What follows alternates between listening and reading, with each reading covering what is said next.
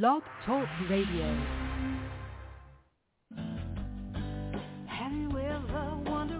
Welcome to MindShifters Radio with the Forgiveness Doctor, Dr. Michael Ryce. I'm Jeannie Ryce, your co-host. We also have co-hosts Dr. Tim Hayes and Michelle Pichet. We will share with you the wisdom of the first century Aramaic internal process of forgiveness. We offer tools and support 5 days a week. We will support you in building a solid foundation within yourself to live in pure love, in Aramaic, Rachma. Michael is the author of the book, Why Is This Happening to Me Again? For more information about the forgiveness process, please visit www.whyagain.org. And now, welcome to the show, MindShifters Radio.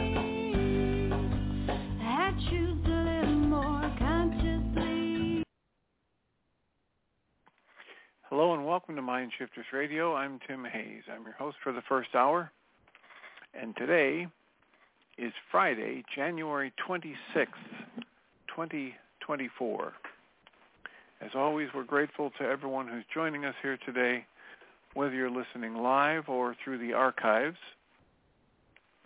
as we spend another couple of hours teaching and supporting people in using some of the most powerful, effective, efficient, and accessible tools I've ever encountered.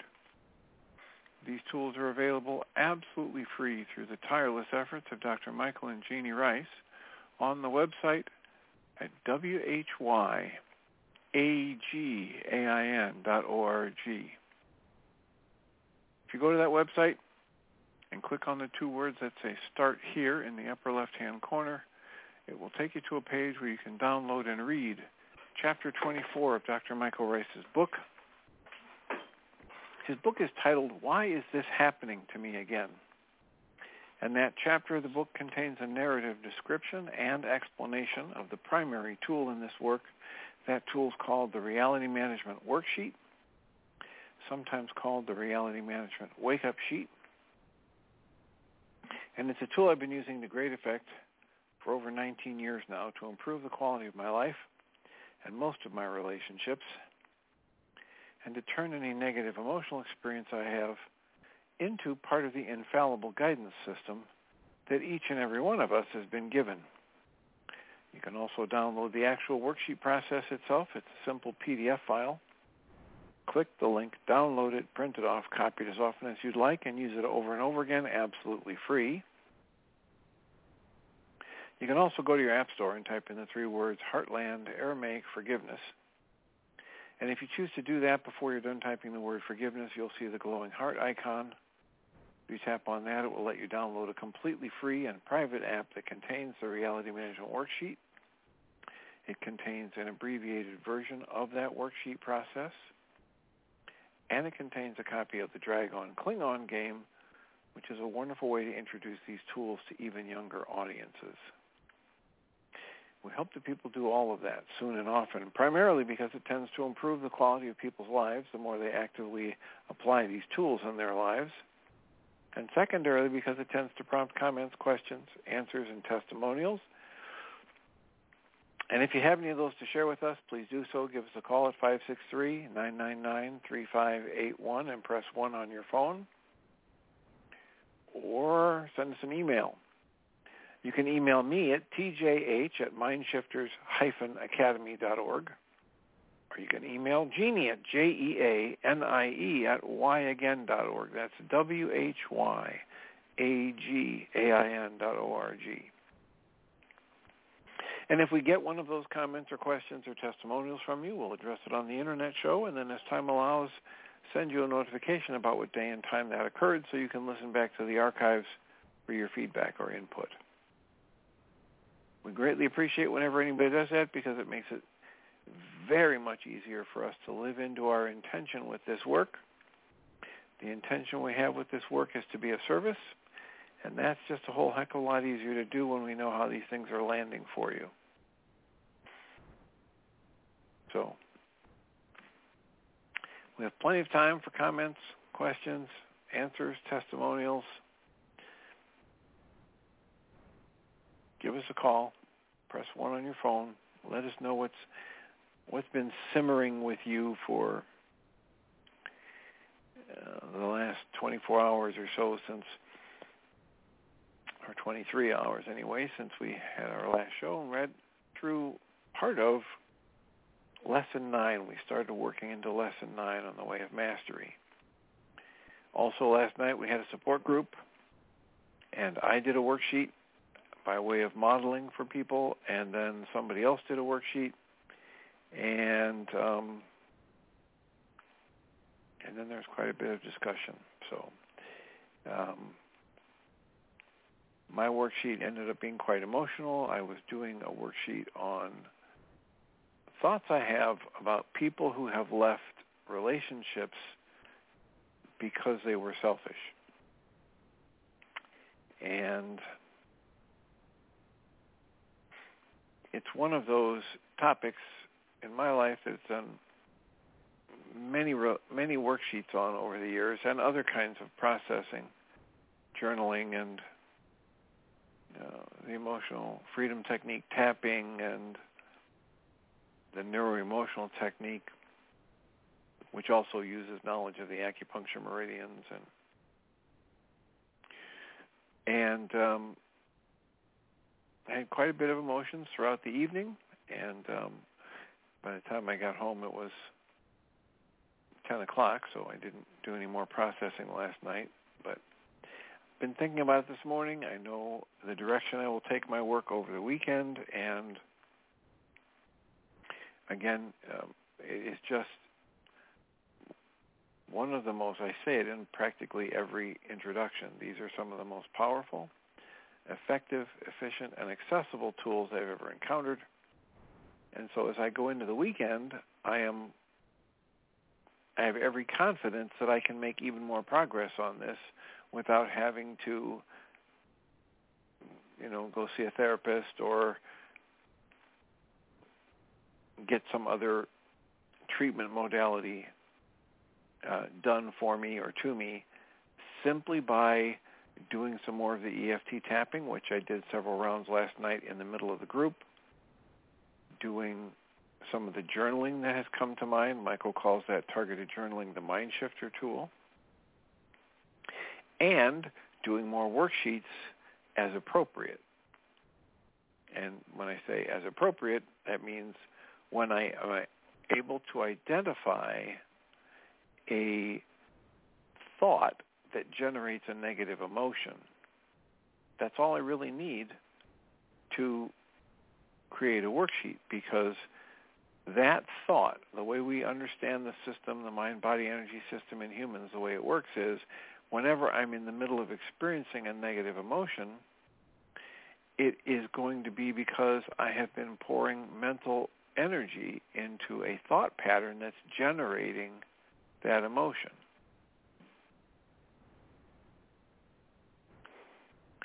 Every time I come up with that thought, I'll know I have it right, because when I think that thought, the emotion gets stronger. When I have a thought that the more I think it, the stronger the negative emotion gets, I can instantly know that thought contains a goal that's not getting met in my mind. And there I can just work that around a little bit and say, wait a minute, if the opposite of this thought were to happen, what would that look like? What would that sound like? And there's my goal. And now I'm off and running for the worksheet. I say, I, Tim, who in love, am feeling this emotion, and here's what's going on in my life, and here's the thought I'm using to create that emotion. And in that thought and that emotion would be wiped out if only X, Y, and Z goal were met. I put that on the worksheet. I read a little bit about reminding myself that my thoughts are always off the mark when they result in a negative thought or a negative emotion. I choose to align myself with truth and honor truth above my stories. And then I cancel my thought and my goal in that worksheet and ask to be shown something else, and do a little meditative process and watch what gets revealed. that is the simplicity and also unspeakably the power of the reality management worksheet process. So, 563-999-3581. If you call that number and press 1, we can have a conversation. What would you like to have us do with the next 50 minutes or less? Maybe we'll, depending upon who's on the show and what people want to do, we might start the second hour earlier, since that is a recording again today. But there's plenty of time for input, comments, questions. We don't have anybody currently in the chat room. That has been essentially malfunctioning off and on through the week. I wonder sometimes if Podbean would have a better interface. It surprises me at times that sometimes people show up in the chat room and then they just disappear without any, or there's a part of something being typed and then they disappear, and I wonder if that's because they decided to jump out or if the technology is malfunctioning.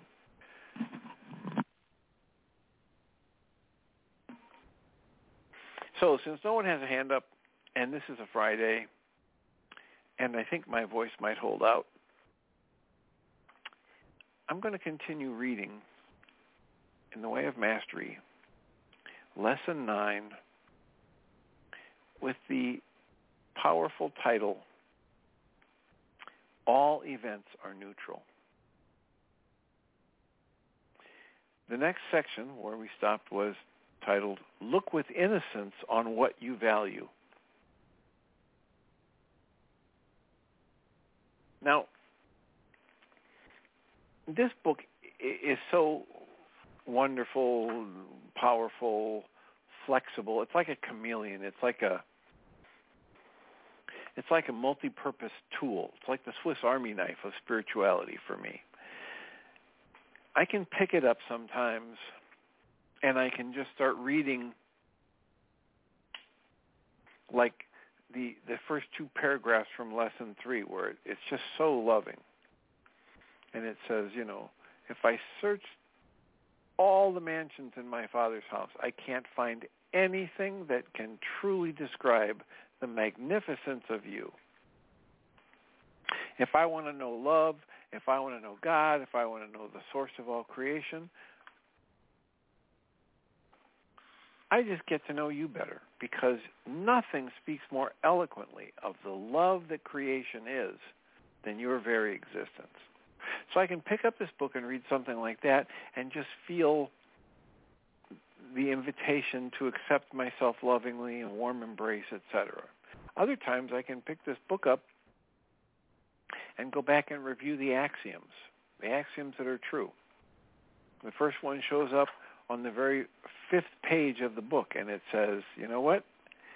The first axiom, if you want to grow exponentially in your spiritual path, just let this thought in.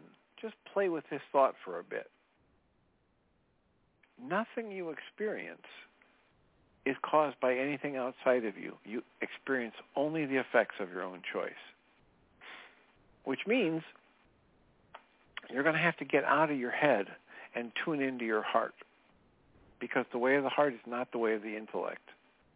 You're going to have to quit trying to figure things out, and you're going to have to go through life tuning into the little nudges that your heart and your gut give you. And then I can go through the other axioms and understand that I do not live any ordinary moments. And that once I say I want to go home, I want to know God, I want to embrace things, everything that happens can be seen as a stepping stone. I will not be abandoned. There are countless entities, energies, guides supporting me. And that all of these words are there to help me find the place within me where the presence of love dwells. that love that I think I'm after, that I'm looking for in my career or from somebody else. So I can start using those exercises that they give when they specifically say, here's an exercise. Take 5 minutes a day and do this. Or I can pick up this book and look for the questions. And I can spend some time just considering, deeply considering the questions, honestly, at radically different, deeper levels of honesty. And that's where we find ourselves in Lesson 9.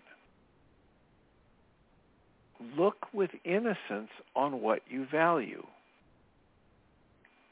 And then, here's a question. Where then have you drawn the line? Where is it that you have said, I will allow neutrality to all of the events over here, but not over there? Just at new, deeper, radically honest levels, explore what you value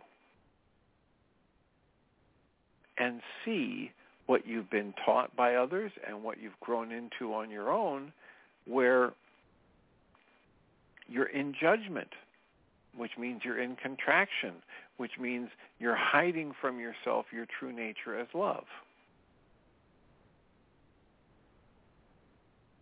So this next section could be seen as a really deep exercise invitation.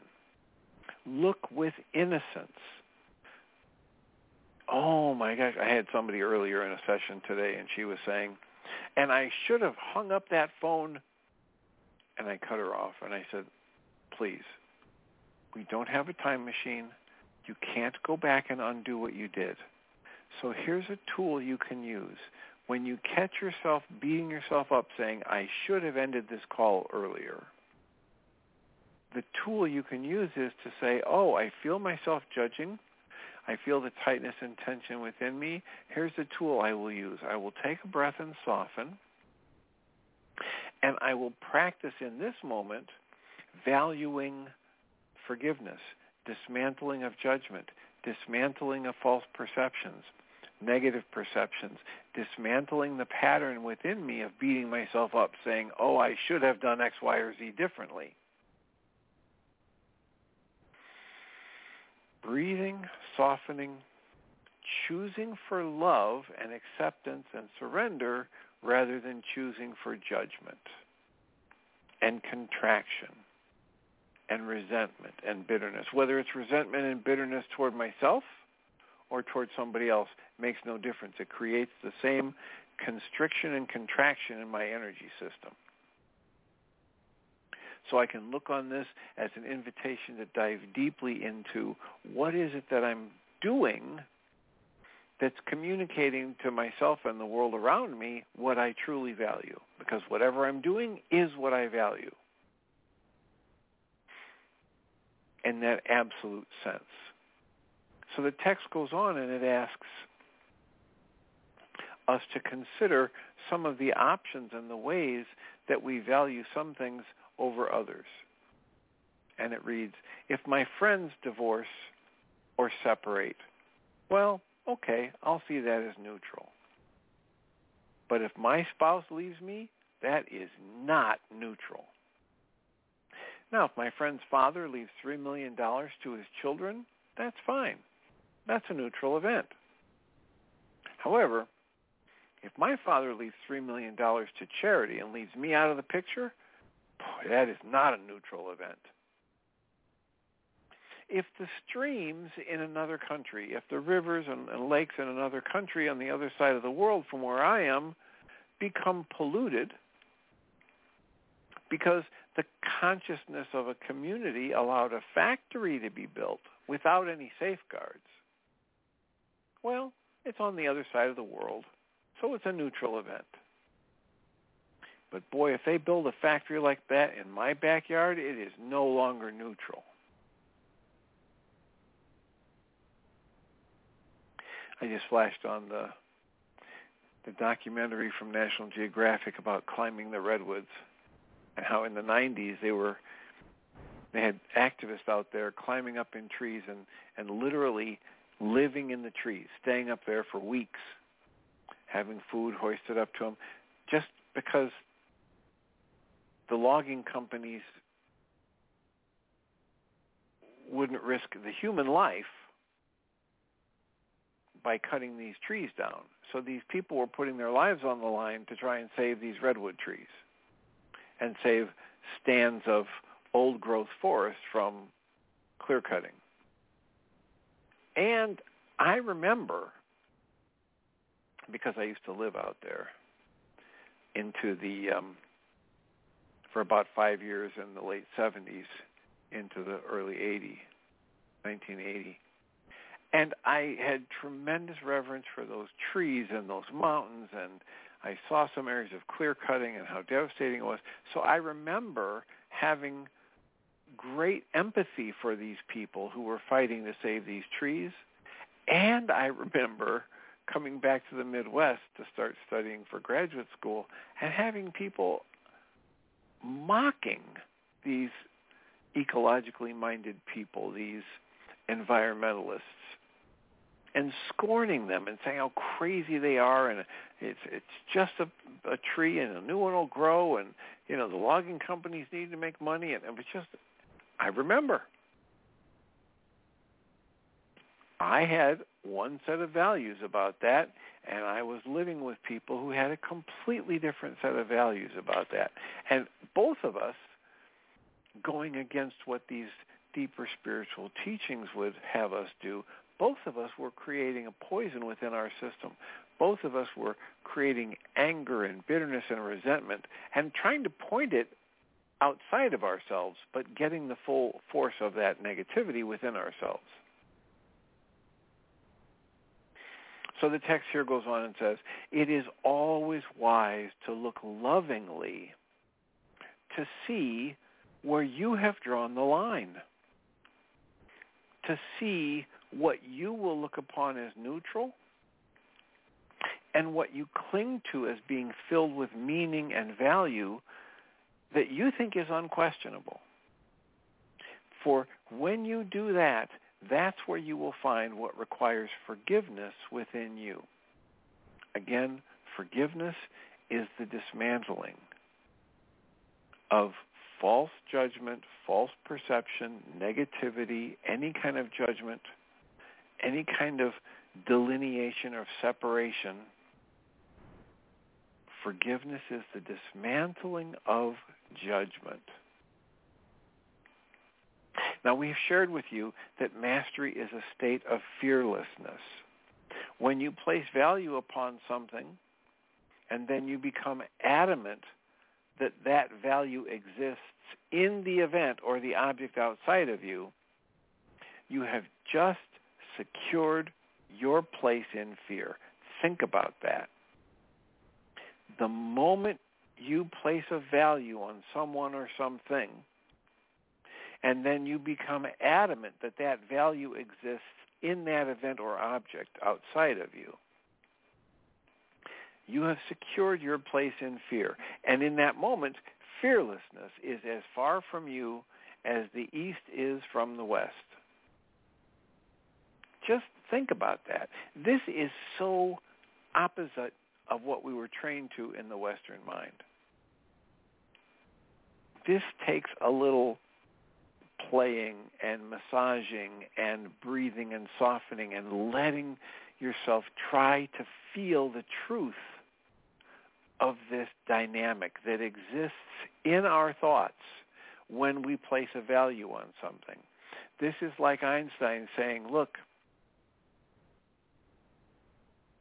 everything is energy. What we've heretofore called energy is, or matter is energy. It's energy that has been so lowered in its vibration so as to be perceptible to the senses.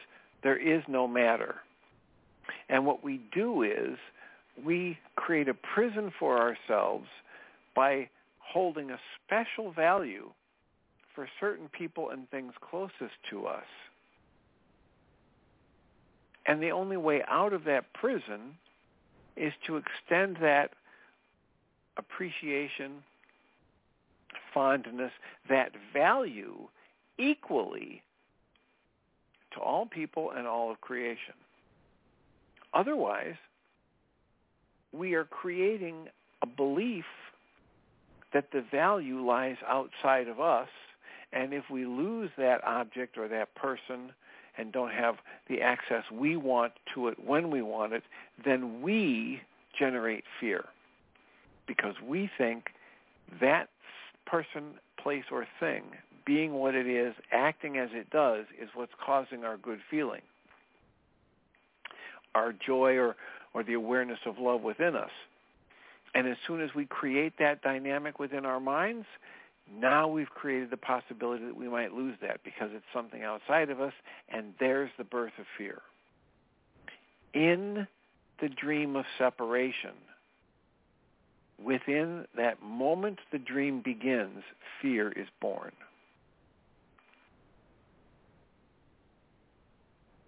So look well then, the text goes on and says, look well then to see where you've placed a value, and instead insisted that that value be unshakable. How many times in each of your days do you say, oh boy, if my dog ever died, I wouldn't be able to take it. That would just be the end of me. Or, if the banks collapse, oh God, I wouldn't be able to take that. This stuff is so pervasive in our culture. I literally had a session with somebody yesterday, and this is a woman in her mid-50s who is saying to me, she thinks that she's not going to be able to keep on going if her mother dies or when her mother dies. It's the very thing we have here. And most people that you say that kind of thing to, they just agree with you, or they shrug and say, oh boy, I get it, I understand. Our culture has taught us to believe that we are small, that we are vulnerable, that we are like leaves blown around on the wind, and when these outside events happen, they create our emotions. So this section of this chapter is inviting us to look at that process that we are choosing, we're creating within ourselves, and just understand it more deeply. And do this without beating yourself up. Do this with total innocence. Do this with childlike curiosity. Wow, I really have been having thoughts like, if I went home and somebody had broken into my house or my house burned down. The other day I was driving around the town I live in, and there's yet another house that's clearly been affected by fire. The outside is boarded up. You can see the effects of the fire and the smoke discoloring the siding. It's right there in the middle of a series of homes. I thought, oh, wow, yeah, I didn't realize that's very close to my office. I haven't driven down this road in a while, but boy, and then I start to have a thought.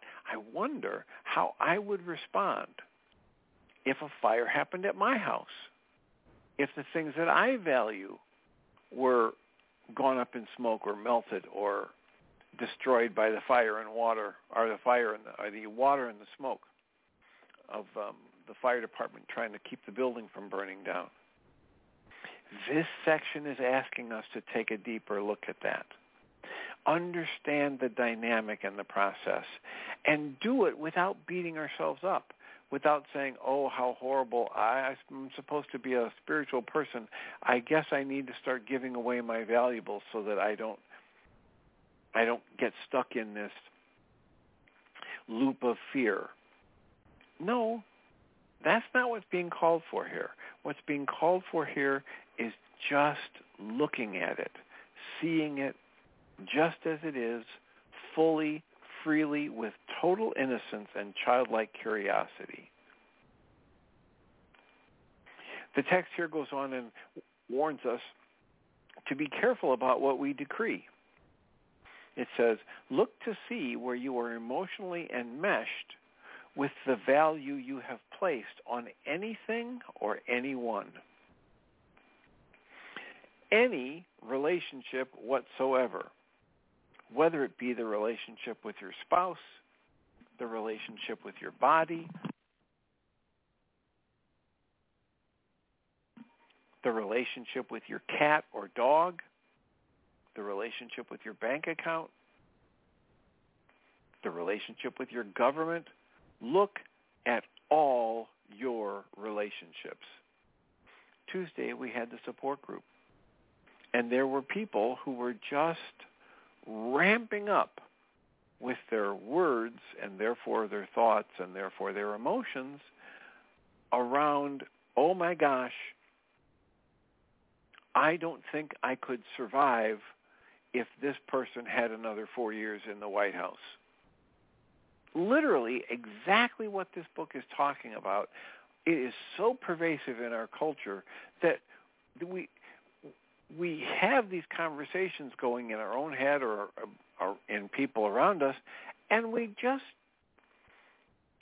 accept it as though it's normal, it's common, it's healthy, it's insane. Of course those people will survive whoever gets put in the White House next.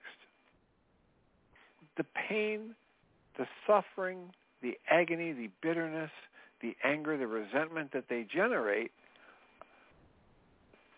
when their mind is telling them that outside event is causing their upset, that will be quite painful. That could be very disruptive. That might be the energy that they use to shut themselves down, so they are not very productive during that 4-year period, if that comes to pass. And yet, there's nothing about that outside event that's creating any of those energies in them. That's what this section is calling us to, paying attention to where we have placed value outside of ourselves. Be very careful what you decree.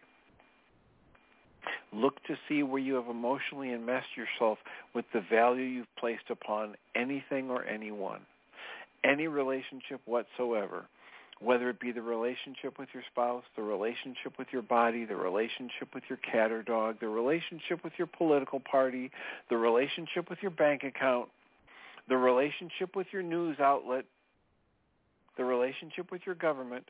Look at all of your relationships innocently, with childlike curiosity. The text goes on and says, for you have made them what they are. Where can freedom be experienced except within a consciousness that has learned how to transcend the contradiction of fear? I've said this a number of times in talks I've given to different churches, especially if they ask me to talk around the 4th of July holiday, and I'll talk about this is a holiday to celebrate our independence and our liberty and our freedom. And I'll say, how many people here are really glad you live in the United States and home of the free and land of the brave and all that good stuff? And they say, yeah, that's us. They raise their hands, and I say, now, let me ask you a question. How can you ever be free when you believe that people and things outside of you create and maintain your emotions? Just let that in. You have made your emotional states what they are. There's a mechanism within you that even if you didn't know it was there, has always been there. And so if you gain awareness of it and practice the vigilant observation of it, you can change the experience you're creating for you in your life. All of these people, places, and things are simply neutral events. All events are neutral. The text goes on and reads, every web of relationship comes to you perfectly neutral. You decree it by naming it and defining it. When one comes to you in anger and you react, recognize that you first decided that they are angry. And then in that moment, you have brought forth within your own mind and experience all of the associations you have ever decided to value concerning anger and what anger means and how you should respond to anger and whether or not it's scary or whether or not it's empowering. In the moment that you label someone else as being angry, that is brought into your mind, into your body's experience instantaneously. The text goes on and says, yet in that very moment, you hold the power to witness this field of energy circulating through the body and mind and speech of another, and to see it as simply a dance of energy, a mystery arising from some unseen source and web of relationships. You could look upon it with curiosity and with wonder and define it differently.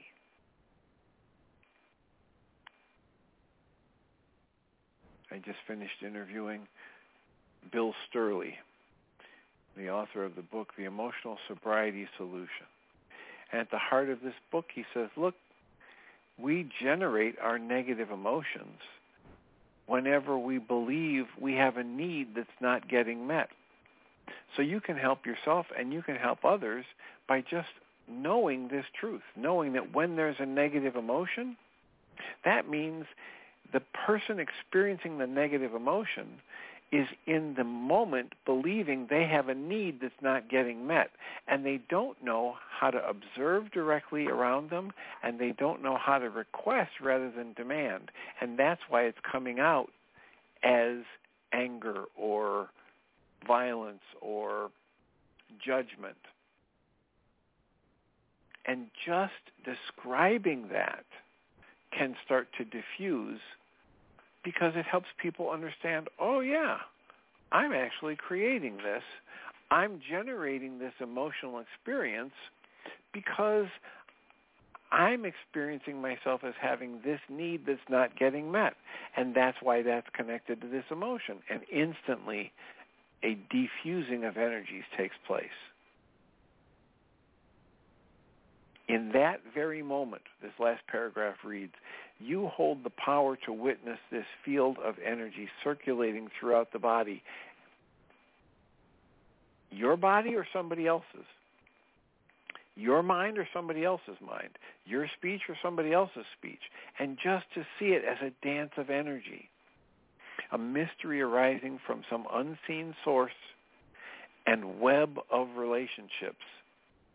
You could look upon it with curiosity and with wonder if you defined it differently.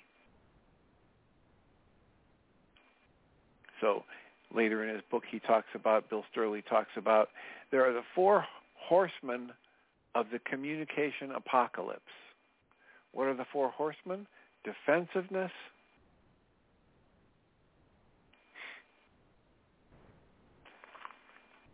how often do we interpret someone as responding defensively?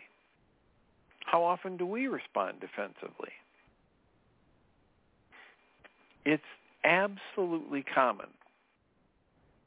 One pattern is we get defensive. Another pattern is we get critical.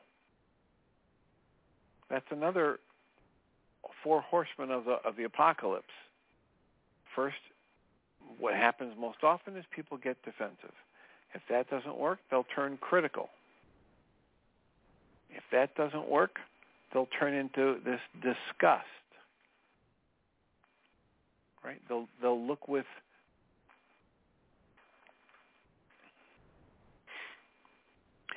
contempt upon the other person, and they'll find a way to express contempt.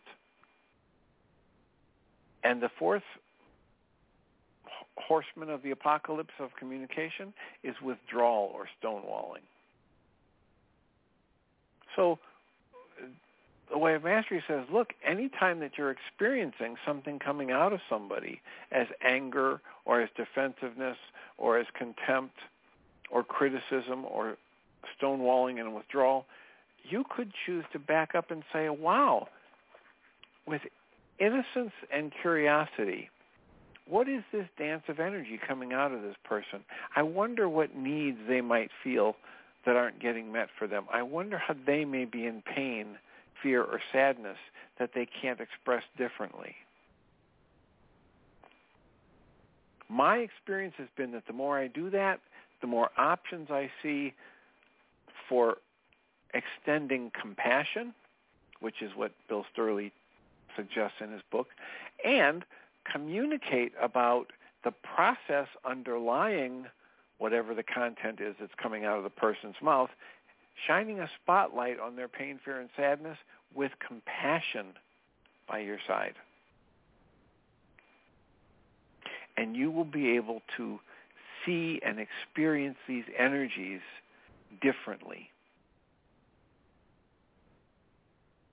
The text goes on and reads, "This is true for all things that arise.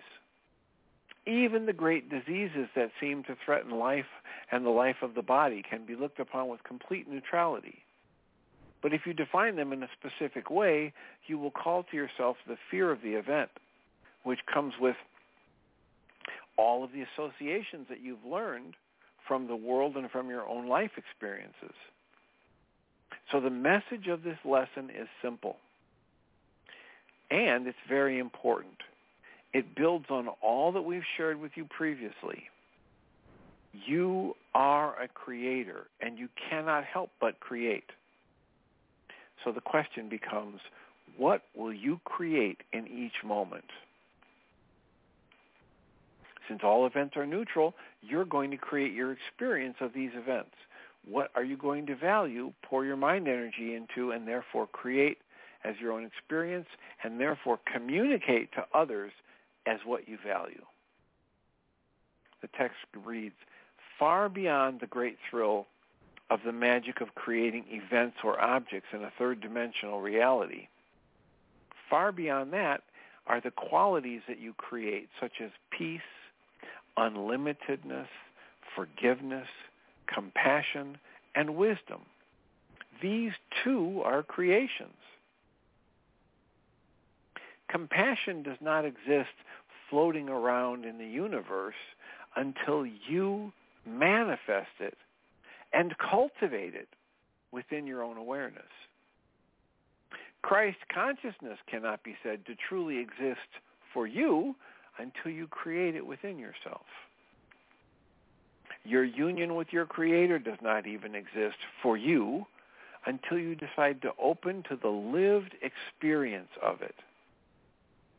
Much as a food you've never tasted might well not exist for you until you journey to that country, purchase it, and place it in the body. Or, in your day and age, you go to the grocery store and find the Gourmet International section and purchase it and put it in your body. Nothing can be said to exist for you until you have tasted the lived experience of it. So when you hear talk about enlightenment, when you hear talk about union with the Creator, when you hear talk about unconditional love, please stop nodding your head and thinking you know what these things are. Instead, turn your attention within. Do you abide in a lived experience of these things? Question that for yourself, and immediately you will know the answer. If your answer is no, I hear talk about enlightenment, and I get little glimpses of it here and there, but I don't really know what it is because I'm not feeling it completely in my lived experience.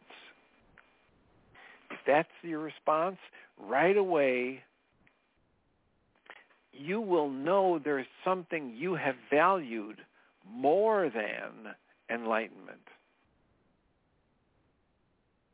Something that you have valued that you are insisting remains in place in your consciousness other than enlightenment, other than peace, other than unlimitedness, other than unconditional love. You might ask, what is it? And this book says, search it out, find it, get radically honest with yourself about what you truly value. Again, That's the title of this section is Look with Innocence on What You Value. And get as radically honest with yourself as you can, and you will start to see what it is that you're valuing above enlightenment, above peace, above unconditional love. And that's our invitation. Understanding that whatever we're pouring our mind energy into is literally the thing we're valuing.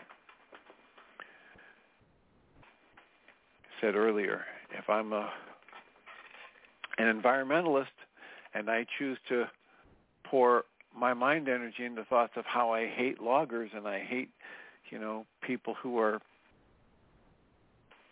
greedy to the point where they're destroying the environment, in that moment, I'm using my mind, my body, my energy system to communicate that I value judgment and I value anger and I value bitterness and resentment above all else.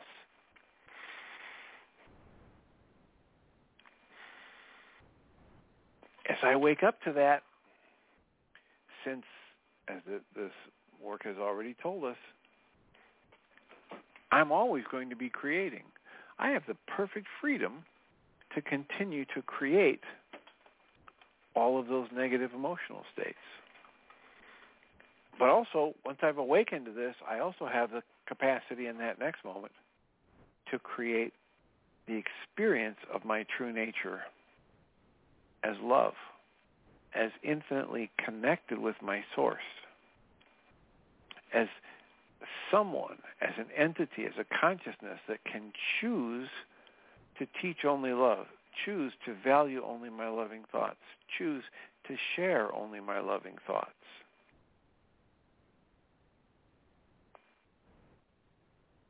So that's all I'm going to read for today. We have about 10 minutes to have questions or comments if anybody wants to chime in or add a little refinement for themselves, or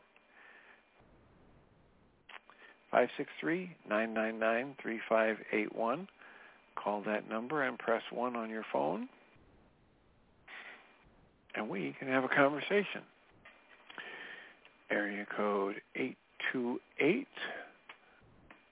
Are you in the air? Yeah. Hi, Dr. Tim. It's Magda. Welcome. Thank you. I have been so very much appreciating your reading and your comments. And every day I'd like to call in and say thank you for doing that, but I also don't want to interrupt. So I'll say it all right now. And I do need some help and some direction with a recurring problem that I'm having that I am so wonderfully creating for myself, except it doesn't feel wonderful. So I'd like to change my behavior and my thoughts and my feelings with it. And the example that came up for me was a dental appointment that I had the other day. And I knew that I trust the people that I'm working with. I know they're very skilled. I knew that it was only 2 little cavities, very small, wouldn't take very long. And even though I knew that and believe it, I was still scaring myself and bringing up fear based upon this old experiences that I had when I was a kid at a dental office.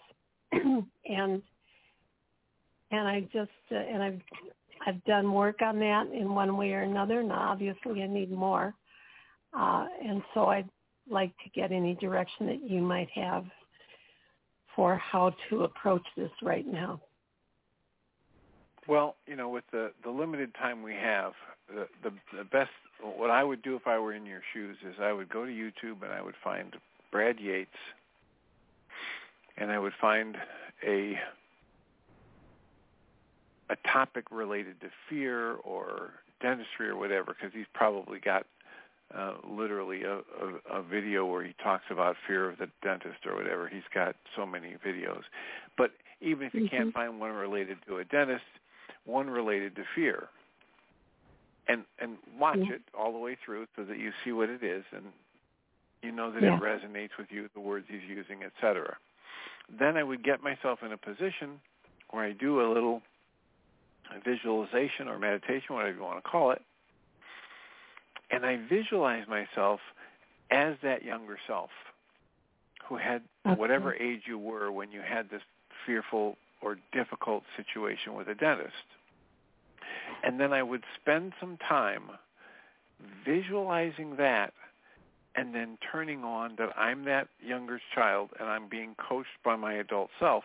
And maybe my adult self is in the room tapping on me as the subject and playing the Brad Yates tape so that I can say the words or hear the words that Brad Yates would coach me to say to dismantle fear or accept the fear or allow the fear and move through it.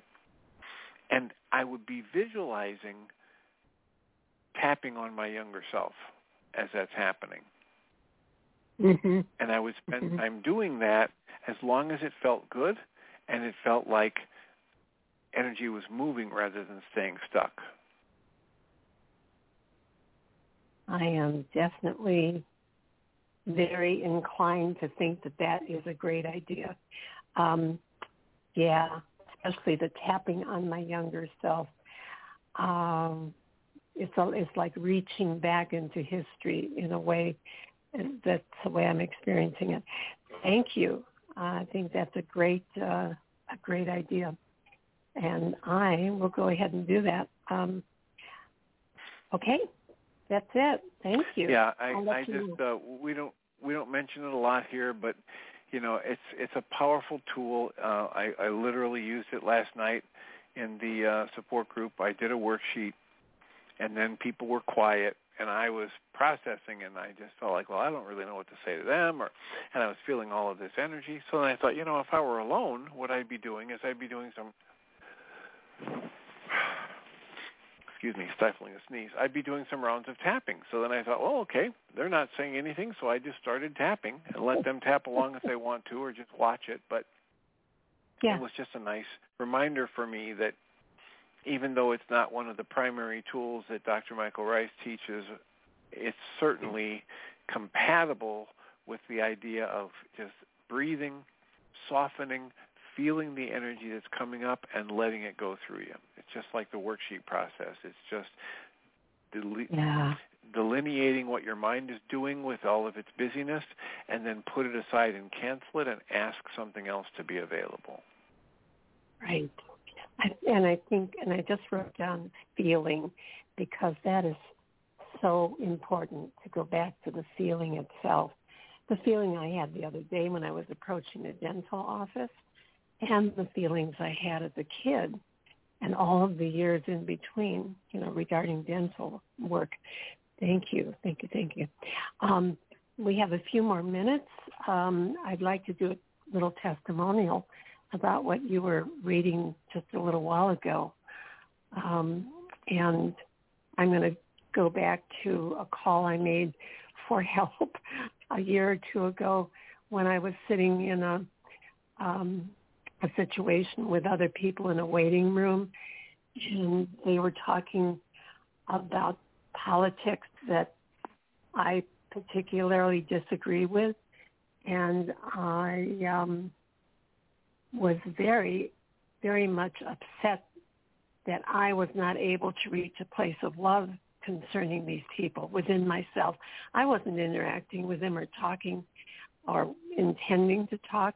I just wanted to feel love for them, and I couldn't. And you so rightly pointed out when I chatted with you about it that I had to take a look at how very much I was holding on to the importance of my own beliefs, and that it was actually that I was using to cause my upset with them. And boy, that really worked beautifully to realize, okay, this was at the bottom of my upset with them, and until I release my attachment to being right and having my beliefs be right and accepted by others, even if I'm not going to talk to them. But the overall feeling and belief that I had was that it's important that everyone should understand what I understand. So everything that you were reading just a little bit ago was so true. And thanks again for that leadership that day. Yeah. You're very welcome and deserving, and thanks for the testimonial. I'm glad it's worked for you, and I hope you find other ways, other situations, other judgments that you can become aware of and see the same thing about them. Because it doesn't matter what I'm judging. Mm-hmm. What's happening is the same thing within me. I'm causing constriction, contraction. I'm separating myself from the flow of life, and I'm going to create some suffering. You are so right. Yeah, I've been really watching judgment, my personal judgment of myself and judgment of other people, and that's been high up on my agenda of awarenesses. Yeah, so thank you again, Dr. Tim. Thanks so much for your show. You're very welcome. And for your help. Mm-hmm. Thanks for the call. Appreciate it. Blessings. Mm. I will mute you so you can listen to the second hour. Our second hour is going to be Aramaicisms, Part 1. It goes along with what Michael's reading from the Enlightenment book that he's just begun digging into. And he'll get into more when he returns. And I'll remind us all that we come from love. We're made of the stuff we call love. We actually are love, and everything else is false. This is your second hour. So welcome everybody to Aramaicisms, and our topic tonight is going to be the discerning of the truth of the endangered Aramaic thought system. We're going to look into that thought system that sourced at least 6 of the world's major religions, and we're going to work toward understanding, in particular, the first century meanings of its words. I'd like to introduce Aramaic scholar Dale Allen Hoffman, who as a young man at the age of 15, showed up at our teaching center curious, wanting to know, and he tapped into the Khabouris manuscript in the Aramaic, and the rest is history. He's becoming one of the most renowned practical scholars on the planet. I say practical because there are many scholars who live in their heads, have never had an experience of what actual spirituality is, what the actual presence of love is, that is the purpose of these ancient Aramaic teachings, but live in their heads and talk about those things, where Dale travels the globe and teaches people how to have that experience. So Dale, I'm delighted to be here on the stage with you. It's awesome. Yeah, it is. As a matter of fact, Michael's introducing me so that I can introduce him. And then are you going to introduce me again? Or? No, we'll just go for one. First, let me say welcome. Anybody who's ever been to one of my events before, we always begin with toning and prayer. And I'm actually going to step that a little bit. We're going to do the introductions first. We'll get to the toning and prayer part. I showed up at Heartland in 1995. I want to make this as brief as I can. It was when I was 7 years old that I grew up in the Methodist church, which I'm happy about because that means I didn't have a lot of fireballs thrown in my face, so I didn't have a lot of things I had to pull out later on. But it was when I was 7 years old that I sat down on my grandmother's living room floor on a carpet, and I laid out 5 different Bibles. And I opened up to the Beatitudes, which was my favorite thing in the world, from the Gospel of Matthew, Matthias, and Aramaic. And I compared them to each other. And I didn't do it because I was trying to learn something. I was just interested. Like, how different is this going to be? The freakish thing was that 2 of them were nothing like the others, and these 3 were basically different from each other. It was just this weird thing, nothing, and I don't just mean slight variations, I mean none of them really lined up with the other. Then when I was 14, that's when I would sit down and open up to the red words of Jesus in the Bible, and I would write down a couple of the lines and riff on that for line after line after line, and I'd write 8 to 10 pages that nobody ever read because I didn't write it because somebody needed to read it. I wrote those because I had to. And then when I was 21, I started getting more into Greek and Aramaic and Hebrew, and I kept hearing about this guy. As a matter of fact, I was in a Course in Miracles study group down in Indian Rocks Beach, Florida, and somebody said to me, Michael Ryce is coming to town. I'm like, oh, really? Good. Okay. They're like, he does the Aramaic. And I'm like, what is it, like Macarena or something, does the Aramaic? Funny thing that at that age, as deep as I was into the Bible, I didn't know what Aramaic was. And I'm like, well, what's Aramaic? And they're like, well, that's the language Jesus spoke. And I went, he didn't speak English? And everybody laughing at me. People don't think about that, believe it or not. And then I said Arabic, right? And they're like, no, Aramaic. And I went, Aromatic? And they're like, yeah, it means he smells really good. So anyway, here I end up in Clearwater, Florida, at a workshop called Why Is This Happening to Me Again? And literally by the first break, I was like literally sitting on my hands. My eyes are gushing tears. My heart's beating out of my chest. I'm laughing. I'm crying. And I walked up to him, and I still remember that look that he gives, he gave me the look. It was a different kind of a look. And he said, what's happening? He said, it looks like I could peel you off the ceiling right now. And I said, whatever you've got, I want it all. And I ended up at Heartland. And what happened at Heartland is I didn't get deep into the actual language. That came later. What I got deep into was the experience. And I got deep into the actual Aramaic process of forgiveness that's been so misunderstood in the last 2,000 years. You ever play Pass the Secret? You know, you're in kindergarten, and on this end, it's like the boy in the green shirt fell into a hole, and over here, the elephant walked sideways while he was... It makes no sense to what's over here. Imagine that in 2,000 years. So I got really deep into that, and then from there, I started getting really deep into the language itself, into the texts themselves and translations, and I'll talk a little bit later about things like X-ray copies of Bibles, where you can actually see if ink soaked through from the other side of the page and lands in just the right spot to change either the phonetic marking or the letter itself, which can change the meaning completely. Yeah, it happens more than you'd realize. But the thing that happened in 1995 was I got the base. My heart was opened up by what Michael was teaching, mostly because of the actual forgiveness process, which of course we'll probably touch on, I'm sure, in the next few nights. We will. But it changed everything for me. And I've seen over the last 20 years, I've seen a lot of people, I've seen Michael's work, he won't say it, I'll say it, borrowed by a lot of people and then twisted because they didn't really put it into practice and understand it. And then they'll kind of repackage it in a different variety that's more palatable for the masses. When it comes to integrity, I know of no person who's out there teaching that, number one, walks it more than him or has the integrity and will literally take responsibility right in the present moment for anything that he on some level didn't realize, was happening. He'll eat it right there in front of you. So that's a huge, huge, huge, I want to say mentor, but it's like we're brothers, and it's like it's this egoless relationship. So I want to say thank you for being here, and I'm going to turn it back to him. And I think you should say a little bit about your background first, and then talk about how crazy the stuff I've done over the years is or something. Cool. I was thinking that the first time you came to Heartland, you were about 15. It was I know 21? I was 20. Okay.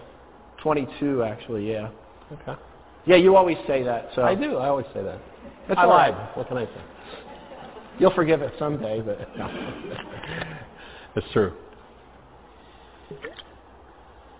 So let's set the stage.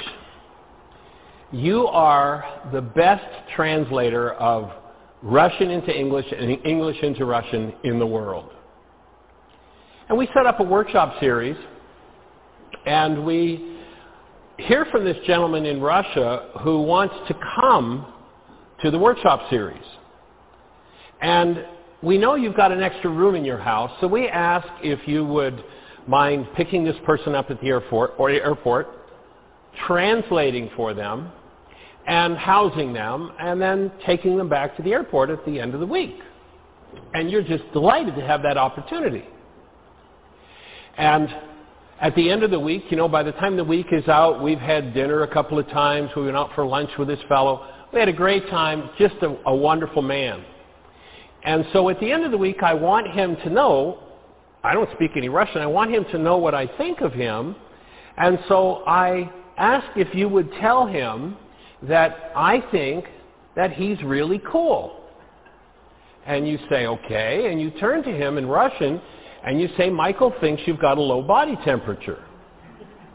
Now, you translated my words perfectly, but you obviously didn't say a word about what I meant. In most circles where what is purported to be the teachings of the man named Yeshua, if he walked into those circles and listened to it, he'd say that's all Greek to me. Because Greek ideas have supplanted his original first century Aramaic thought system. And the Aramaic language is a very idiomatic language. And imagine, let's take a little statement with a couple of idioms in it that you'll understand perfectly because they're idioms in use today in English. But imagine that we're going to put them in a time capsule, and 2,000 years from now, somebody who speaks English is going to unwrap them. We're not going to go through 3, 4, 5 languages, cultures, and everything. We're just going to take this statement and imagine somebody 2,000 years from now opening and reading this description of this gentleman's day. And so the description goes like this. I went to the office this morning and found myself in a pickle with my boss. And she canned me. I went to my desk to clean it out. I needed to go to the can. I came back, finished cleaning out my desk, went home. My wife was in the kitchen canning, and she said, help me if you can, and I said, I can't. Now, you know exactly what I just said. But imagine somebody 2,000 years from now, where who knows what kind of word changes have taken place. Imagine what kind of mindset it's going to take to understand what I just said. We have a friend out in California, and he oftentimes houses foreign students. And he had a young Chinese student who came and lived in his home while he was going to school. And this normally happy person came home from school one day all in an upset, like so visibly upset that my friend Donald said to him, what's going on for you? He said, whoa, very bad day at school. And Donald said, well, what happened? You seem to have been having such a great time in school. He said, at school they called me a very bad name. And Donald said, well, what did they call you? He said, I looked it up in the dictionary. They called me a very bad name. They said I was a cold cowboy. Donald looked at him. It's like, you know, it's not exactly the vernacular of this language. So he said, well, what exactly did they say to you? They said I was a cool dude. And I looked it up in the dictionary, and to him, it wasn't a very nice thing to be called a cold cowboy. The Aramaic language is rife with these kinds of problems and challenges. And the thought system in Aramaic, and that's why we're talking about restoring an endangered thought system, the thought system in Aramaic is a complete thought system that includes everything you could possibly experience through your body-mind unit, how to make sure that it stays on track and that you stay in high-level wellness.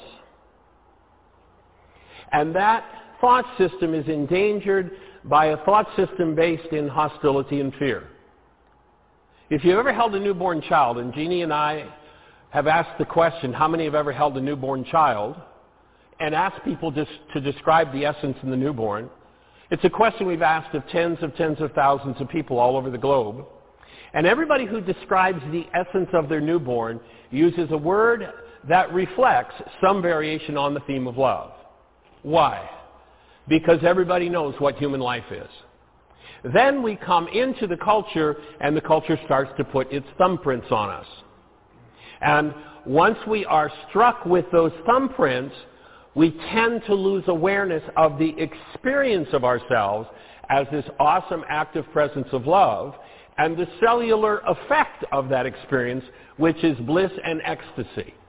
The child comes in experiencing that, and we're designed to live in that. And the culture with its thumbprints changes the thought system from one that supports living in that state to one based in a different state. The second question that Jeannie will usually ask at the opening of the Why Is This Happening to Me Again workshop is, how many have ever done something they regret? And again, having asked tens of thousands of people that question, everybody's answer is some variation on the theme of hostility or fear. The language and the thought system of hostility and fear is replacing the language and the thought system and the support system for living as human beings, for living as love. It's as though human life is almost gone from the planet. And what we're looking to do is to solidify and restore an understanding of that first century Aramaic thought system that supports us really, truly experiencing living in our physiology in ecstasy and bliss, 24/7, 365, whatever's going on in our world. What we feel from is designed to come from being, the state of a human life, who we are.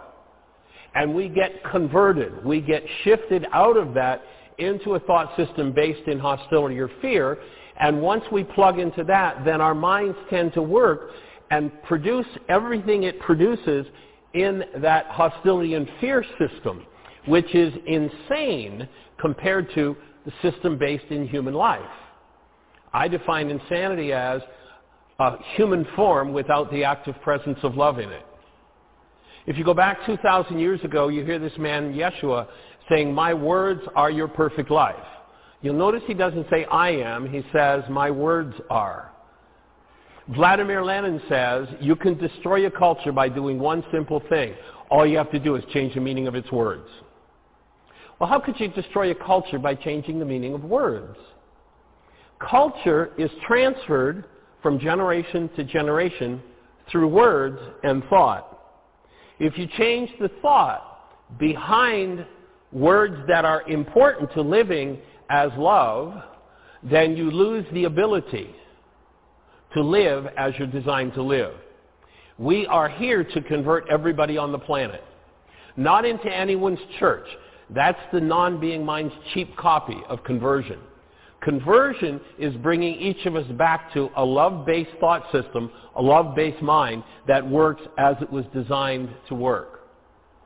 You can go back into the 6th century, and there was a man named Rabelais. He was a bishop. And Rabelais decided he knew how it should work. Rabelais is the root word for our idiom today of a rabble-rouser. That's the kind of mind this guy had. He went everywhere he could and destroyed every Aramaic writing he could find, every Aramaic scripture, and replaced it with his own translations. And what we're looking to do is to reestablish the Aramaic thought system and come back to the truth of who we are. We're going to get into some wild stuff tonight. There's a base I'd like to set. Actually, there's a quote I have. This is from a guy that's been a huge inspiration to me, and I think that there's certain people that are out there teaching this guy's teachings and sort of twisting those a bit too. His name's Ernest Holmes. Anybody ever heard of him before? He said, if the philosophy of Christianity were lived, wars would cease, unhappiness would cease, economic problems would be solved, poverty would be wiped from the face of the earth, and man's inhumanity to man would be transmuted into a spirit of mutual helpfulness. And here's the base that I'd like to lay before we go forward. But we're going to talk a bit more about this either later tonight or tomorrow. But everybody, I talked about those Beatitudes. I've had this relationship with the Beatitudes since I was about 5 years old. Everybody know what the Beatitudes are? Maybe, maybe not. Anybody know what the third Beatitude is? It's one of the questions I get asked the most. Anybody know their Beatitudes? This is from the Sermon on the Mount, first public teaching of Yeshua. I'll give you a little bit of a hint. They're the blessed are statements. We're going to get to those a little bit later. But the third one says, blessed are the meek. Even though it's a subject for later in the evening, I wanted to start with this base, at least for me. First of all, it doesn't translate as blessed are the doormats. Okay? That word, the best word that I can give you in English for this, because this to me is one of the absolute bedrocks of being able to be open to learn. The best word I can give you in English is humility. Now, humility comes from the Latin word humus, which isn't a Middle Eastern chickpea dip that's like great with pita breads and carrots and stuff. That's hummus. Humus. Anybody know what humus means? What's humus? Any gardeners? Soil. It's the earthy open. It's the earthy open soil that has those beautiful fertile roots, and water can flow very much through it. Humus literally is a Latin root that means an open relationship with the earth, open, flowing. From the Tao Te Ching, where it says the Tao is like a river flowing home to the sea. It also says in the Tao that there's nothing more powerful yet yielding than water. Okay? Now, the reason I say this is because one of the things that we definitely, in his decades and my decades of study, one of the things we don't see a lot of is humility. What we do see a lot of is, I know what I'm talking about and I'm the expert, whatever that may be. It's intriguing. You can mark my words on this. I would say film it and put it somewhere, but that's happening anyway. The people that are considered biblical experts today, 2015, especially in terms of Christianity, over the next 2 decades, many of them are going to be turned on their heads, and the people that are looked at as the disturbing elements out on the fringe, who are talking about things that other people label conspiracy theories, etc., are all of a sudden going to be pulled into the center of the room, and people are going to honor and say, guess what? You were right.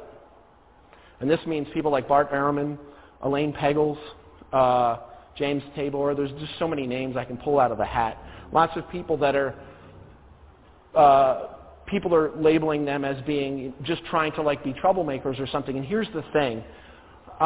Just because a theology or a belief system, BS, is predominant and widely spread and everybody seems to buy into it, doesn't mean that's what's correct. Okay? And there's one thing that can become danger, and that's fundamentalism, because what fundamentalism can masquerade as is keeping a truth alive in its original intention.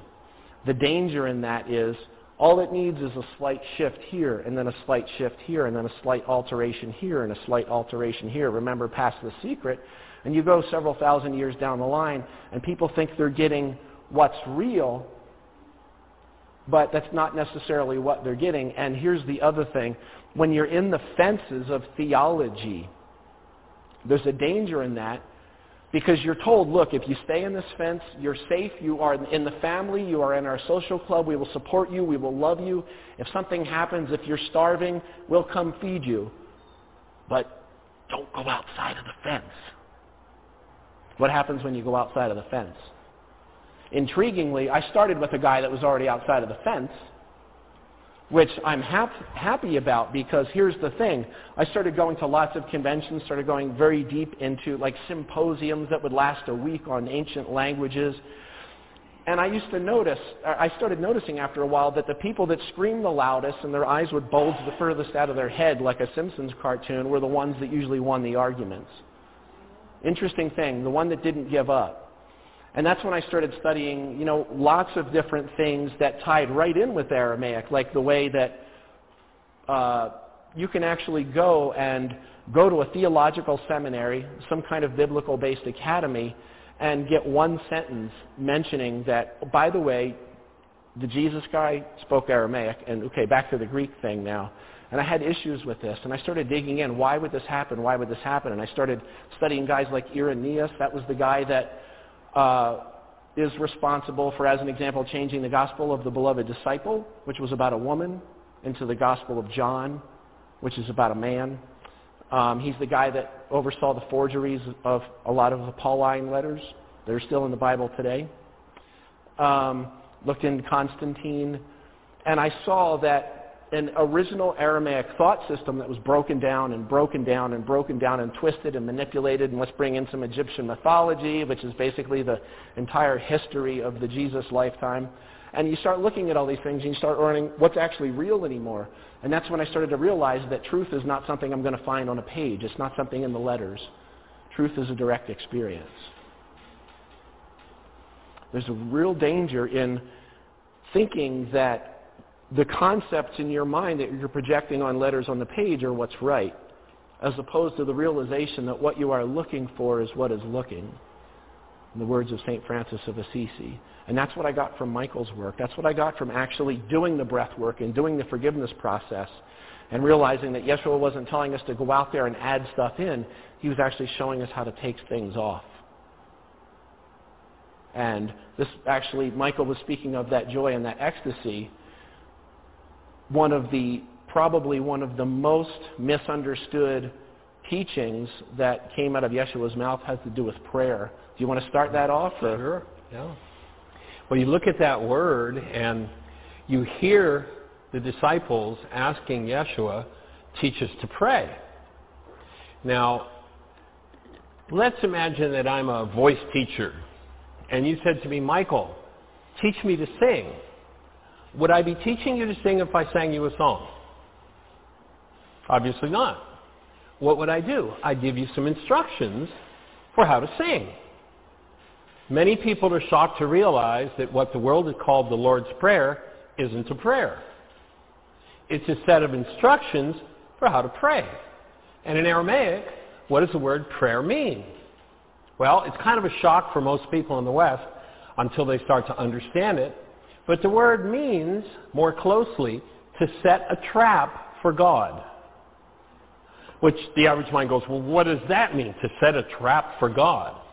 Well, if you think about your television set and you've got an antenna on the roof and you're tuned to channel 2, if your antenna is shaped properly and oriented correctly, then your antenna is a trap for channel 2, feeds a good signal in, and you get a clear picture and clear sound. If someone goes up and bends the arms on the antenna, turns it backward, or drives into the parking lot with a car that's poorly tuned, then you're not going to have a very good trap or device to bring that signal in. So in Aramaic, there's the recognition that this physiological device is designed to capture the live, active presence of love and bring it into the world. What is God? God is love. So when we are properly attuned and aligned, and the word that's been translated as soul can also be properly translated as a tuning mechanism, when we're attuned, then there is this awesome active presence of love that sprays or radiates from us onto everyone.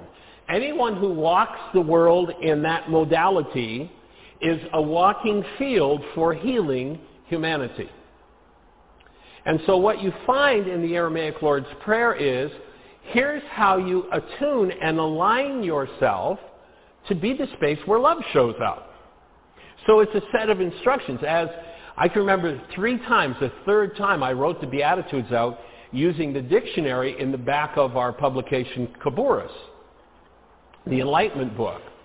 And I was always taught that the Beatitudes were this nice philosophy. And the 3rd time I wrote it out longhand, we've got a 1st century dictionary in the back of that book, Enlightenment. The first time I wrote it out longhand, it was like, oh my God, this is an instruction set. This is a how-to. The so-called Lord's Prayer isn't a prayer. It's an instruction set for how to capture and reflect into the world the active presence of love, especially if you're facing what the world calls an enemy. How do you do that? You know, there are lots of nice words that are said about, well, you should love your neighbor, but if you've got somebody who's full of rage and you tell them to love their neighbor, chances are they're going to end up in huge amounts of guilt because they have no clue how to love their neighbor.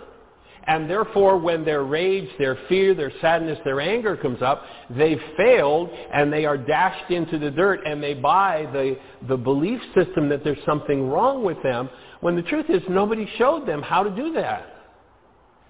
And if nobody shows us how to do something, how do we do it? The Lord's Prayer is a set of instructions for how to do that. The Beatitudes are a set of instructions for how to activate an unconscious neural structure that's designed to guide us to happiness and well-being. So we see instructions, and by and large, that's the piece that's been lost, because you can't truly understand a set of instructions until you follow them. You can't talk about a set of instructions until you've truly experienced them. You can't describe the result of following a set of instructions until you follow them and experience the result. So we see lots of people, in fact, Yeshua talked about these people 2,000 years ago. He says, you put all these people to their work, and you won't touch one bit of it yourself. And that, unfortunately, is what's happened with the ivory tower. I remember Dale sharing with me being at a conference, and they're arguing over the meaning of words, and Dale said, well, has anybody ever tried this? Put it into practice, maybe? Put this into actual practice? What happened when you did that? They looked at me as if I had lobsters crawling out of my ears for about 20 seconds, and then they just looked back at each other and started arguing again as if I didn't even exist. So that was a good lesson. Yeah. So what we want to do is get down to the practical how-to, and to understand what those first century meanings meant. Love is not something we do to each other. Love is a state of being. Think about the newborn. It's not something the newborn's doing, it's what the newborn is.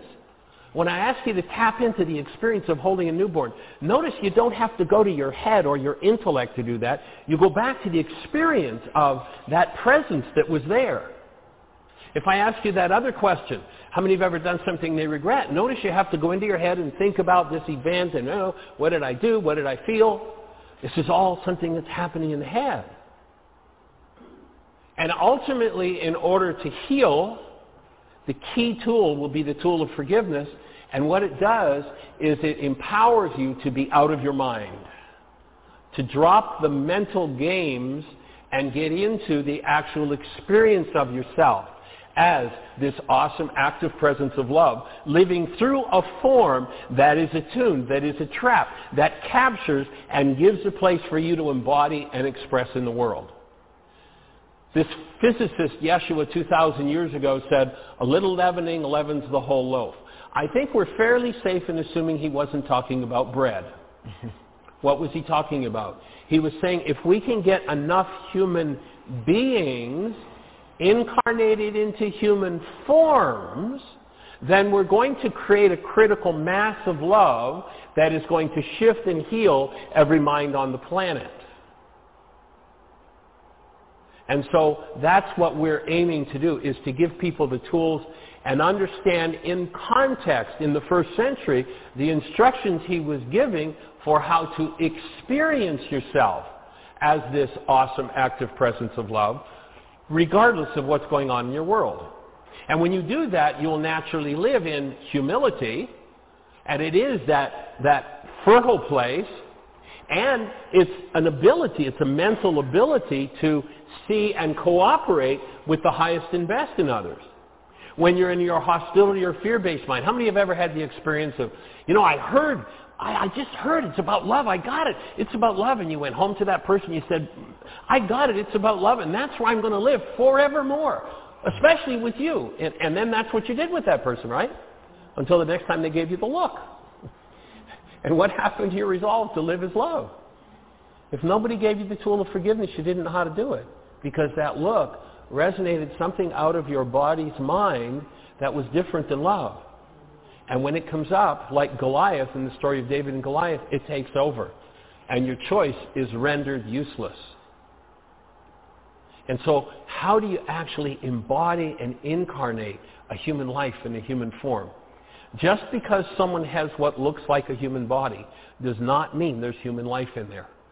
If you listen to Yeshua, he said, I come to bring you life and bring it more abundantly. He didn't say, I come to bring you fear, I come to bring you threat, I come to bring you suffering. He said, I come to bring you life. I come to teach you how to pray, how to incarnate as the active presence of love and extend that to all the world. And when we move into that space, everything changes. It's not a head game anymore. It's not an intellectual journey. See, I'm already writing things down. I knew it as soon as we start going, I'm like, ooh, we didn't think of that one.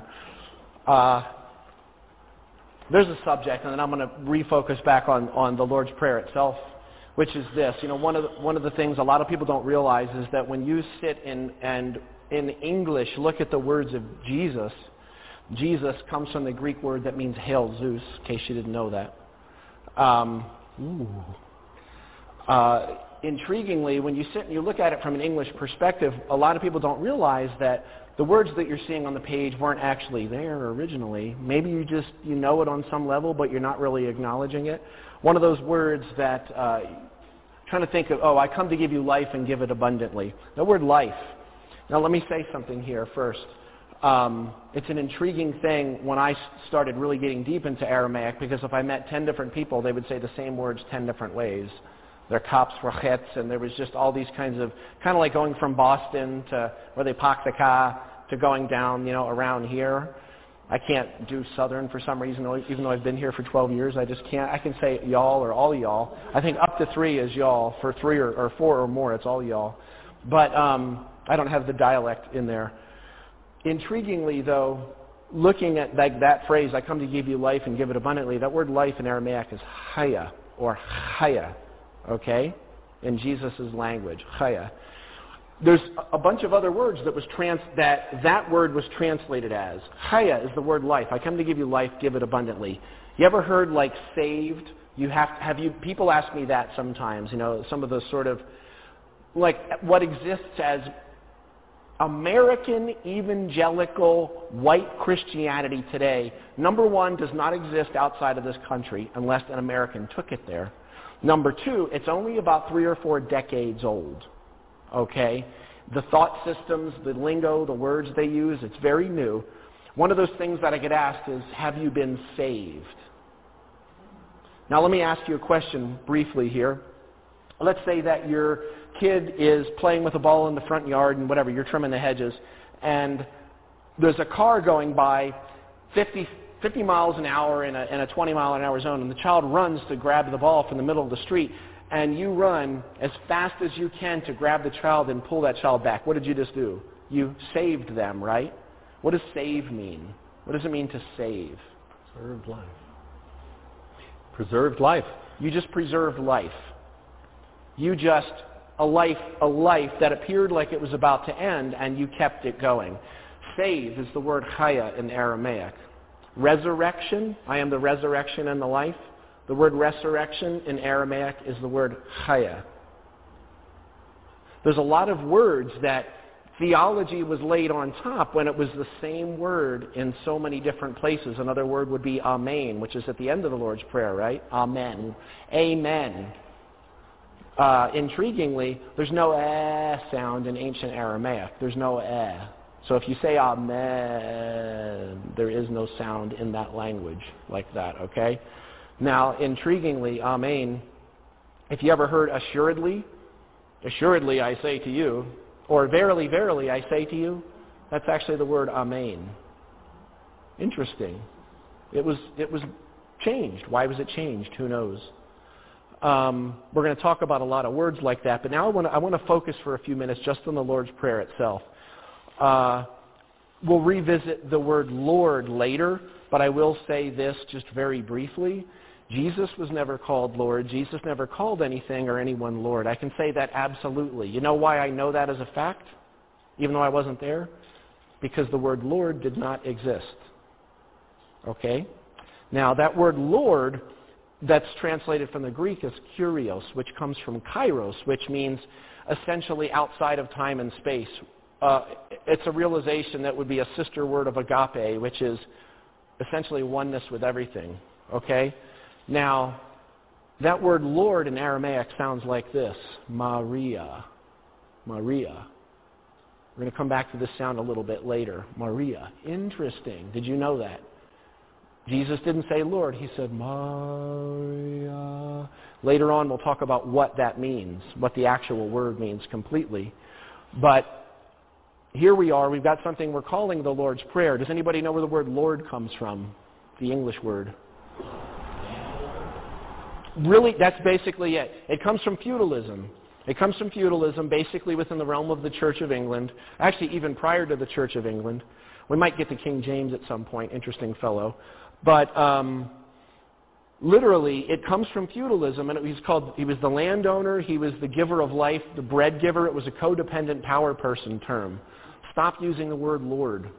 It has nothing to do with what was there originally. And just very briefly, that word for Lord, Maria, the Mar, I say we'll talk about it a little more later. Mar in Aramaic means a bedrock of strength, something coming from bedrock. You know the red rock in the sky, Mars? Mar and Rhea. What does Rhea or Rhea sound like? Re, Re, Ra, Ora. They're all Aramaic root sounds. Light or sun. Rhea, Maria, literally means one who shines a Rhea, feminine light. Feminine light is not the masculine light that we see, but, well, you mentioned about holding a baby. That light that a baby exudes, that's not something you're seeing, it's sensed. Do you understand what I'm saying? Those who radiated that light from a place, from a bedrock of strength were called Lord. Interesting, Maria. If you put an M on the end of Maria, which is the letter Mem, it literally is Mariam or Miriam, which is the word Mary, intriguingly. So what we're going to do is a little bit briefly about prayer, and then what I'm going to do is actually pray the prayer for you. But I'm not going to pray it in a sort of just everyday wishy-washy, spit it out like, Our Father who art in heaven, hallowed be thy name, thy kingdom come, thy will be done. Even in Aramaic, I'm not going to do that. It's important. It's funny, you can actually find recordings of people speaking the Aramaic Lord's Prayer in all these different dialects, and they're usually going so fast, it's like they're trying to do it at a NASCAR race or something so that they can get the flag or something. It has nothing to do with it. Funny, in Mattai, it doesn't say pray these words. In Matthew, it says pray in this way. Okay? Now, prayer is something that Michael mentioned, setting a trap for God. That word in Aramaic is sluta. Sluta is the word prayer. Okay?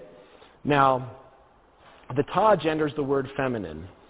That's an intriguing thing. I don't want to go too deep, but I will say this in terms of language, and this is especially in Aramaic specifically. There's a lot of languages where masculine and feminine get a little wishy-washy. It gets a little wishy-washy in some of the other Semitic languages. Let me explain what it means, okay? My perception of this flashlight that's in my hand is feminine, okay?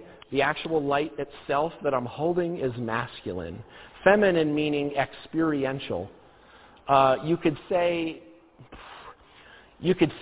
my perception of it, it's a little bit of a slippery slope because we're learning so much about perception right now, but my awareness of the flashlight is feminine. The actual thing itself is masculine. Okay? Now, what that means is this. Sluta, prayer, isn't a thing. It's not words on a page. It's not words that you speak. It's your being. You remember when Yeshua said, pray in my name? Anything you ask the Father in my name, John 15:16. And a lot of times, all the time now, you hear, in the name of the Lord Jesus. You know, if you actually say in English, in the name of the Lord Jesus, you commit blasphemy. Number one, his name was not Jesus. Number two, that's not what name, Shem, Shemach, meaning my name, meant in Aramaic. Now this is the gist before you actually hear the prayer itself. Shem is this. Let me give you Shem. And if you study other Semitic languages, they're not Aramaic, okay? Let me give you it this way. A good example would be Michael Jackson. If I say Michael Jackson, who in this room is just seeing the letters M-I-C-H-A-E-L-J-A-C-K-S-O-N? Who's happening with that? Just letters. Anybody? What happens when I say Michael Jackson? Aaron's especially smiling, Mr. Music Man. So it's like you're probably seeing his face, you're probably hearing his voice, you're perceiving his consciousness, his overall what? Vibration, essence. You get what I'm saying? And that's Shem. Pray in my Shem is not, number one, pray in my name. Number two, the name isn't about the letters or the things that you speak, but rather when the name is invoked or spoken, you have the awareness of that person's energy pattern, essentially. And when you hear pray in my name, it's not saying the name Yeshua even, it's literally saying pray from this place. And I'm pretty sure after he said that, he didn't go, Abun, the Bashmayan, the Karashmak, I'm pretty sure it didn't happen that way. So what I'm going to do is give you a little bit of an example of that. That word, that setting a trap for God, slota, there's two aspects of that in Aramaic. One aspect is that you have a vision and or something that has been taken from a point of intention to a point of a goal, and you hold that in your awareness. And whether you hold it in your arms, loving it and embracing it, or you resist it, As an example, let's say Michael uses this all the time. I'll say this, don't think about Barack Obama, okay? I want you to think about something other than Barack Obama. No Barack Obama. Don't think Barack Obama. And occasionally people will say, Dale, I wanted to let you know I'm not thinking about what you said to think about. And I'm like, oh, what is it that you're not thinking about right now? And that's the trap. Now here's the thing. One aspect of slota or prayer is you have that vision. And this is a vision that either you are 100% for or against. Because as an example, if someone's got a nervous tic and you try not to think about it and eventually it drives you out of your mind, it's just exactly the same thing. What you push back against, you recreate. It's much like a fractal. And anything that you hold in your awareness, your vision, expands. Just like this. And there's a force called rucha, which we'll get to later, ruach in Hebrew, ruch in Arabic, pneuma in the Greek. Now, intriguingly, there's another aspect of prayer, which is not just a vision that you hold, like I want to manifest this or whatever that may be, but rather this, that you're just open. There's nothing that you're seeking to create, but you're simply open in the humility and the essence of the moment, and it opens through you, and it literally lives through you. Like as an example, let's look at it this way. Take a breath.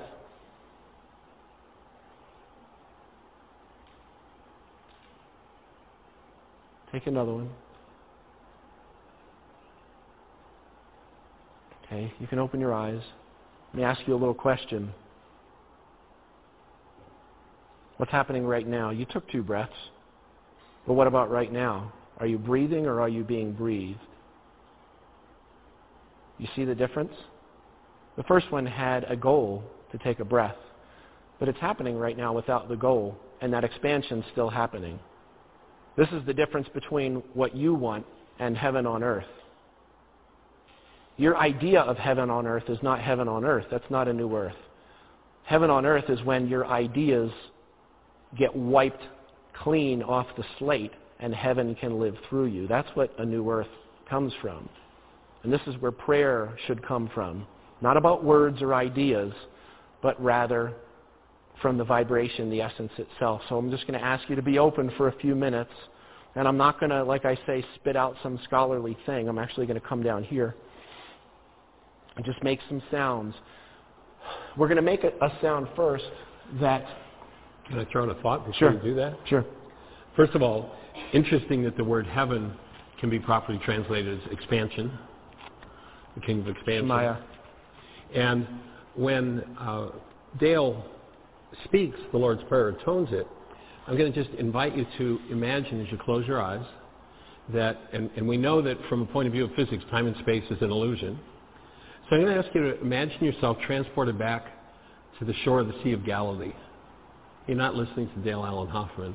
You're actually listening to Yeshua's voice and feeling his presence that opens and awakens you to that state where the active presence of love flows through you. If you spit out words, you're not praying. I want to acknowledge Nick before we do this. And it seems like it's like, okay, we're getting into this deep place, and why would he do this? As an example, a couple of months ago, I sat across from you at West End Bakery here, and you were like, oh, I've been learning the Lord's Prayer in Aramaic. And he had been working on it for about 2 weeks. So I'm expecting like a train wreck, clunky, side steps, all kinds of wild stuff. But from the first word, I felt his heart go, and it was like he got it. He got it. He got the heart. And it's funny, when you get the heart, when you get the vibration, the Shem, the prayer takes care of itself because it's never about the words, okay? So let's just be open. I'm just going to offer this to you. All you need to do is just be aware of your breath.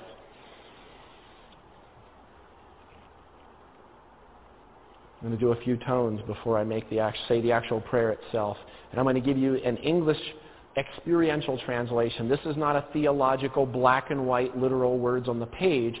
This is what's the breadth and the breath and what's the vibration and the essence of what this actually means, okay? So just stay open.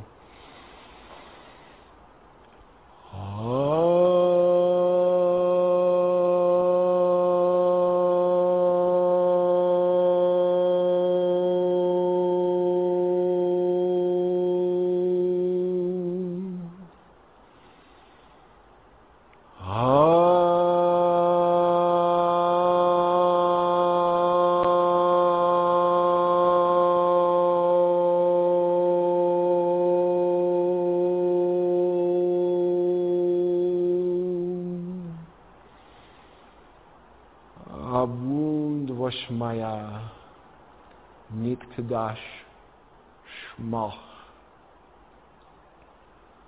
Tete Malkutoch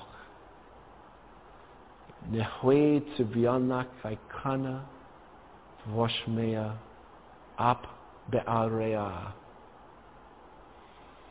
Hablan Loch Madasun Kanan Yomana Boshwochlan Hobin Wachtahain Aikana Dap Hanan Shwakan Lachayabin Wela Tachlan Lenesiune Ilapatsan Min Bisha Metul Didelaki Malkutach Wahaila Wateshbukta La Alam Almin. Just stay open. Our one absolute eternal being of which we are born forth from the realm of the all and the only. I am empty within the ecstasy of your presence and the purity of your name. Empower my creative expansion from your emergence from the unseen realms, as I realize our strength and light as one on the manifest earth as in the unmanifest heavenly realms. Provide the nourishment of true insight and realization through me now and in every present moment. Release the echoes of my hidden past. Do not let me lose my true self in forgetfulness, and wholly release me from the errors of my perception. For the undivided realm is the absolute, the all, and the only, and our strength of gleaming magnificence. From cosmic gathering to cosmic gathering, from age to age, from aeon to aeon, from moment to moment, from now to now. May these clear words be the rooted, fertile earth from which all my actions flow. Amen. Amen.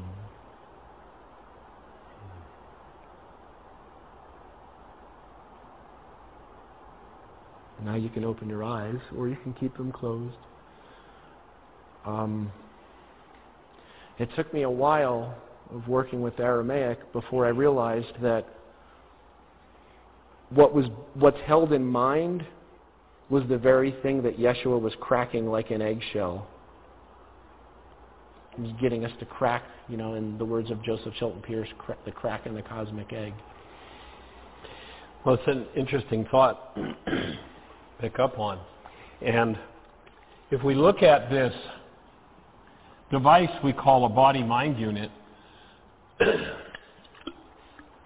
there's some interesting Harvard research that says that in a time frame where 10,000 brain cells fire, that is, there are approximately 10,000 measurable units of electrical activity happening in this structure, that in that same time frame, which is about a 25th of a second, the max amount of information that can go into your awareness or your perception, the construct of your mind that makes things appear a certain way, and you remember Yeshua said don't judge by appearances, these things that show up in your mind are appearances, and they're made of a maximum, according to that Harvard research, of 9 chunks of information.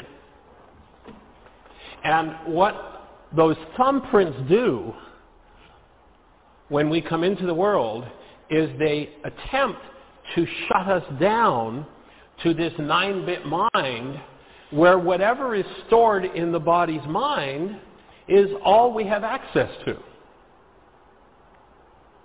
And so we have this maximum, and I refer to it as metaphorically the 9-bit mind. And we've been forced into that perception, our so-called educational systems, which have nothing to do with education, The word edukari comes from the root to draw out. It does not mean to put in. But those systems tend to shut us down to this 9-bit mind. And we lose awareness of everything else we're designed to be in touch with. Our ecstatic states come from what I call whole field perception. When we listen to Einstein, he says, on such things as matter, we've been all wrong. What we've heretofore called matter is energy. Energy whose vibrations have become so lowered as to be perceptible to the senses. There is no matter. So we have this energy field, and we are designed to experience life through all facets of this energy field. When you go into the world of physics, you hear them saying that every molecule in the universe is in continuous communication with every other molecule in the universe.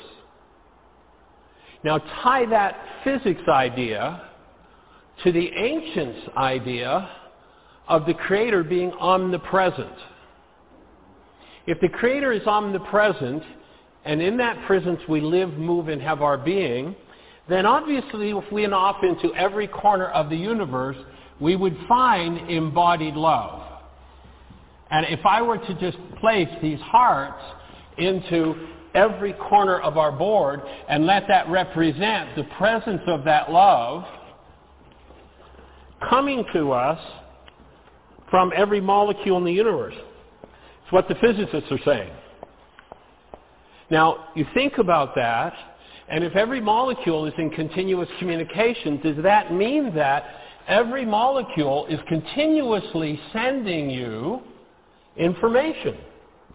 And if your whole field is open, then you're receiving information and guidance from every molecule in the universe. If the Creator is omnipresent, embodied in all of this, could we properly say that these energies that physics is talking about are in fact the Spirit? The Ruha, the breath of the Creator coming to us, and as it comes to us, could we be guided by this whole creation if our fields were open to it, which kings don't like, because if you're open and you're guided by that, you become the offspring of the Creator. The ancients said, as many are sons and daughters of love, of God, as are led by the Spirit of God. If we hadn't been shut down to a 9-bit mind, if we were able to be open to receive this input from the whole creation, are we then properly called the offspring of the Creator, sons and daughters of the Creator, rather than sons and daughters of what's going on in the 9-bit mind? If you talk to a modern-day physiologist, they'll tell you that your so-called body has as its base element carbon.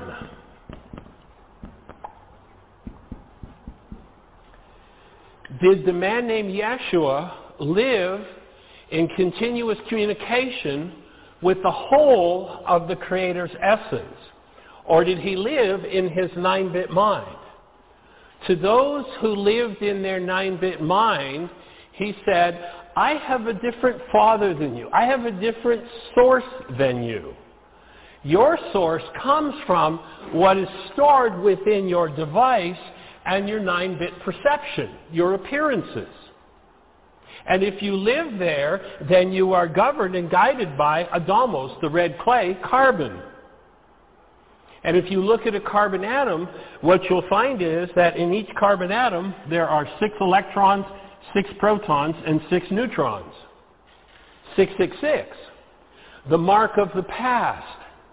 Everything stored in carbon-based memory is of the past.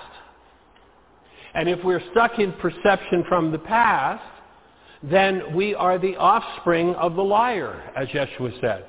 He said, your father's a liar. There's no truth in him. Anything that appears in your 9-bit mind from the past is from the past. It's obviously not true right now. But if you buy the perception that comes from the past, you'll act as though what was going on in you 2, 10, 20, 50, 5,000 generations ago is true now. And therefore you're stuck in the lie. That's what Yeshua would say. There's no truth in that framer of your structure. And he says, I have a different Father. I live in a different place. And I'm inviting you to go there. I'm here to connect you with the Spirit of truth and to knock you out of your 9-bit mind. Those who are locked into their 9-bit mind are really into their money and their stuff and their control and their power and all the games that basically kings play.